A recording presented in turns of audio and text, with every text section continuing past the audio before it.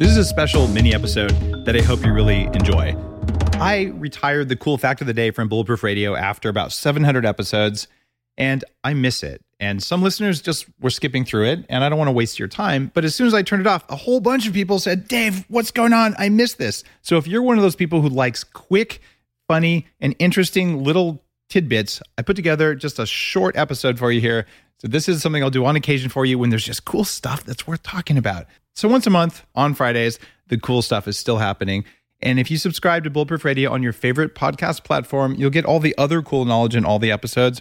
I've been getting more of the legends, more of the masters, people who've spent decades in their field, toiling largely in obscurity, who are now bringing crazy levels of knowledge out here. I've never felt like I'm learning as much as I am now, but I'm still going to do cool facts for you because, hey, I'm a dork. Enjoy. Today's cool fact of the day is that if robots can experience pain, maybe they can understand human pain better too. Turns out that sensors embedded in soft artificial skin that can reliably detect a gentle touch and a painful bump have been hooked up to a robot that can then signal its, quote, emotions, at least according to engineers at Osaka University in Japan. And they called it an artificial pain nervous system. And they think it might be a building block for a machine that could ultimately experience pain, at least in a robotic way, which would allow the robots to do the equivalent of empathizing with a human companion's suffering. Now, touchy-feely robots are really still far away, but advances in robotic touch sensing are bringing that possibility really close to reality for us. And they even have the ability to convert those signals into emotional facial expressions. What does that mean for you? A robot might be able to one day feel pain, or at least look like it feels pain. We all know that we have mirror neurons, and our mirror neurons can affect our brain when we see things happen, but no one knows yet whether our mirror neurons are going to be activated by a robot pretending to feel pain because it hit something above a certain threshold. So we're going to see what robots that look like they feel pain actually do, and whether they change their behavior as a result of it. This is going to lead us to understand more about our own pain and what pain means to us. And since so much of pain is emotional, it's in our heads and not actually in our bodies, there's a lot of questions around consciousness and pain that I don't think we've solved. Cool fact of the day is about migraines. It turns out if you get migraines, or you almost certainly know someone who does, that you probably have a hyper-excitable brain. And migraines are there's different kinds of them, but they're these really bad headaches, which most of us know about. And most people who get them are extra sensitive to either visual or sound or touch types of stimulus. And scientists say they don't know the exact causes. That's because there's more than one. And they get sort of stuck when there's more than one cause behind something. And there's a new study out from NeuroImage Clinical, which is kind of like CSI Crime or something, but it's way cooler if you read stuff like that and you're me. And they wanted to test out a theory that part of the answer is in your visual cortex, which is the part of your brain that processes vision signals. So they had participants look at a striped grading pattern based on levels of difficulties of seeing it and based on how hard it was to see it and how uncomfortable it was while they were looking at their brainwaves on an EEG. And they found people who regularly get migraines had a much larger response from that kind of visual grade, which is visually stressful, stripes and checks and things like that. And researchers are going to keep monitoring those research participants to figure out changes in the response as they get closer to having a migraine. So they can say, oh, what's going on in every little step electrically? This is so incredibly cool because, and I have family members who've had migraines. I used to get migraines before I figured out the biological underpinnings for them for me and what to do. Generally, turning on energy in the brain with supplements that make mitochondria work better magically allows the brain to handle additional inputs. And who would have thought something about your hardware going on? Today's cool fact of the day is that Alzheimer's disease may scramble your metabolism's connection to sleep. What does that actually mean? It turns out that big swings in blood sugar wreck your sleep. And a new study in mice shows that food's relationship with sleep gets even more complicated when you're starting to get Alzheimer's disease. And this came from the Wake Forest School of Medicine. And they showed that Alzheimer's isn't confined to the brain, and metabolism, sleep, and brain health just don't happen in isolation.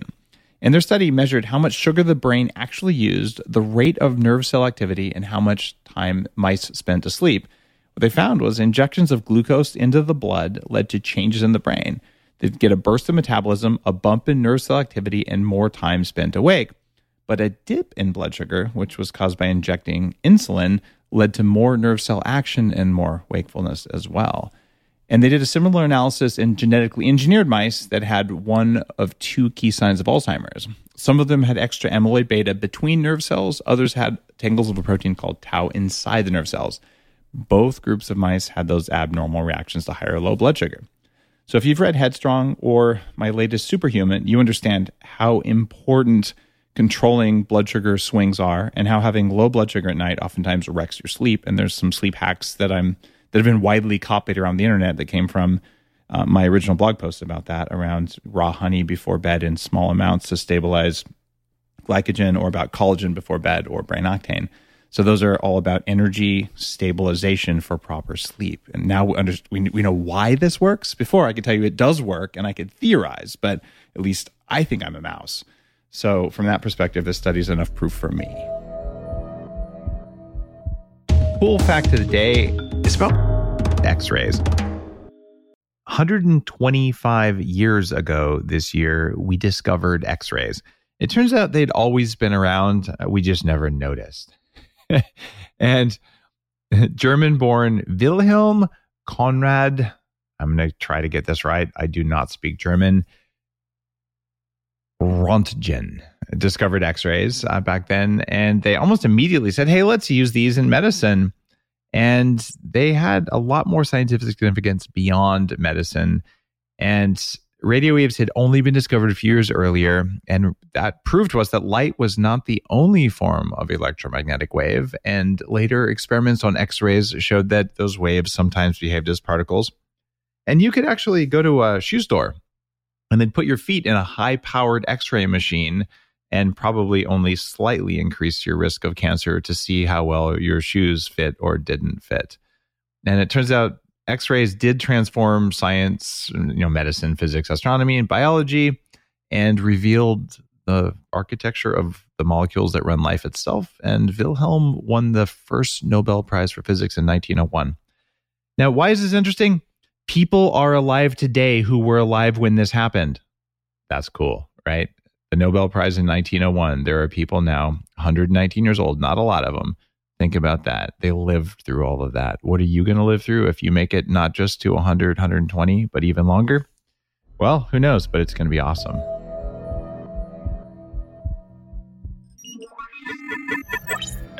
Today's cool fact of the day is that the time of day that you're listening to this show or doing anything else affects global brain fluctuations in a way that we didn't know.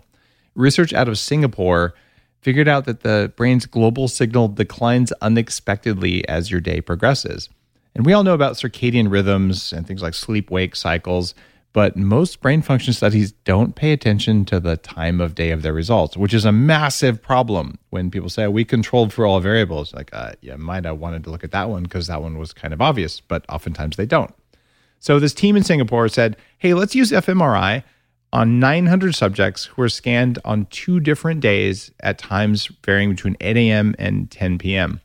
And the team figured that it's going to be like a circadian variation. So your global signal fluctuation should be lowest in the morning, peak in midday, and drop in the evening. And they found out they were totally wrong because the fluctuation decreases as the day progresses, especially in your brain's visual and somatosensory regions, which tend to fluctuate a lot. And that time of day correlated with marked declines in resting state functional connectivity. In other words, people got tired as the day went on. And what's standing out to me there is especially in the visual regions, which means if you can stress your eyes less, might you feel better at the end of the day? Well, that's certainly been my experience. And if you don't believe me, sit in front of a strobe light for a couple hours and tell me how you feel. Now, what they found in this study that's relevant for you is that they said explicit time of day reporting of fMRI scans and other experiments should be standard in science. In other words, when you took your results for your blood test, when you did any medical test, the timing probably matters way more than we ever considered. And you might take note of that yourself. If your blood sugar is weird, hey, what time of day was that? Vitamin D levels, almost everything fluctuates. And this was not in this study, but even magnesium, which is something that a lot of us take for sleep. One of the first posts ever about sleep hacking that I wrote said magnesium at night, but it turns out your magnesium rises most at noon. So if someone's getting magnesium levels and they say you're low in magnesium, but they were getting it in the morning or at night, hey, maybe you're not low. Maybe it was just too early and you should have slept in. What if there was a way to level up your energy, get rid of stress, and take more control of your body? Welcome to Quantum Upgrade. This is a new technology that taps into quantum energy to help you feel amazing. Quantum Upgrade has a lot of different products that help protect you from EMF and help activate your body's natural healing abilities. You can expect better sleep, more resilience, less stress, and better blood flow. The cool thing about Quantum Upgrade is that the products are backed by a lot of heavy-duty scientific studies, and there's a new measurable upgrade. You can now use Quantum Upgrade to increase your consciousness levels between 1400 and 2200 on the Hawkins map of consciousness. If you don't know what that means, do some research because it's impressive, it's fun to learn about, and it's something that I've come to understand. Ready to try Quantum Upgrade? Visit quantumupgrade.io/Dave for a 7-day free trial. The Human Upgrade, formerly Bulletproof Radio, was created and is hosted by Dave Asprey. The information contained in this podcast is provided for informational purposes only and is not intended for the purposes of diagnosing, treating, curing, or preventing any disease. Before using any products referenced on the podcast, consult with your healthcare provider, carefully read all labels, and heed all directions and cautions that accompany the products. Information found or received through the podcast should not be used in place of a consultation or advice from a healthcare provider.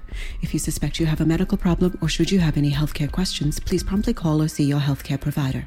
This podcast, including Dave Asprey and the producers, disclaim responsibility for any possible adverse effects from the use of information contained herein. Opinions of guests are their own, and this podcast does not endorse or accept responsibility for statements made by guests. This podcast does not make any representations or warranties about guest qualifications or credibility. This podcast may contain paid endorsements and advertisements for products or services. Individuals on this podcast may have a direct or indirect financial interest in products or services referred to herein.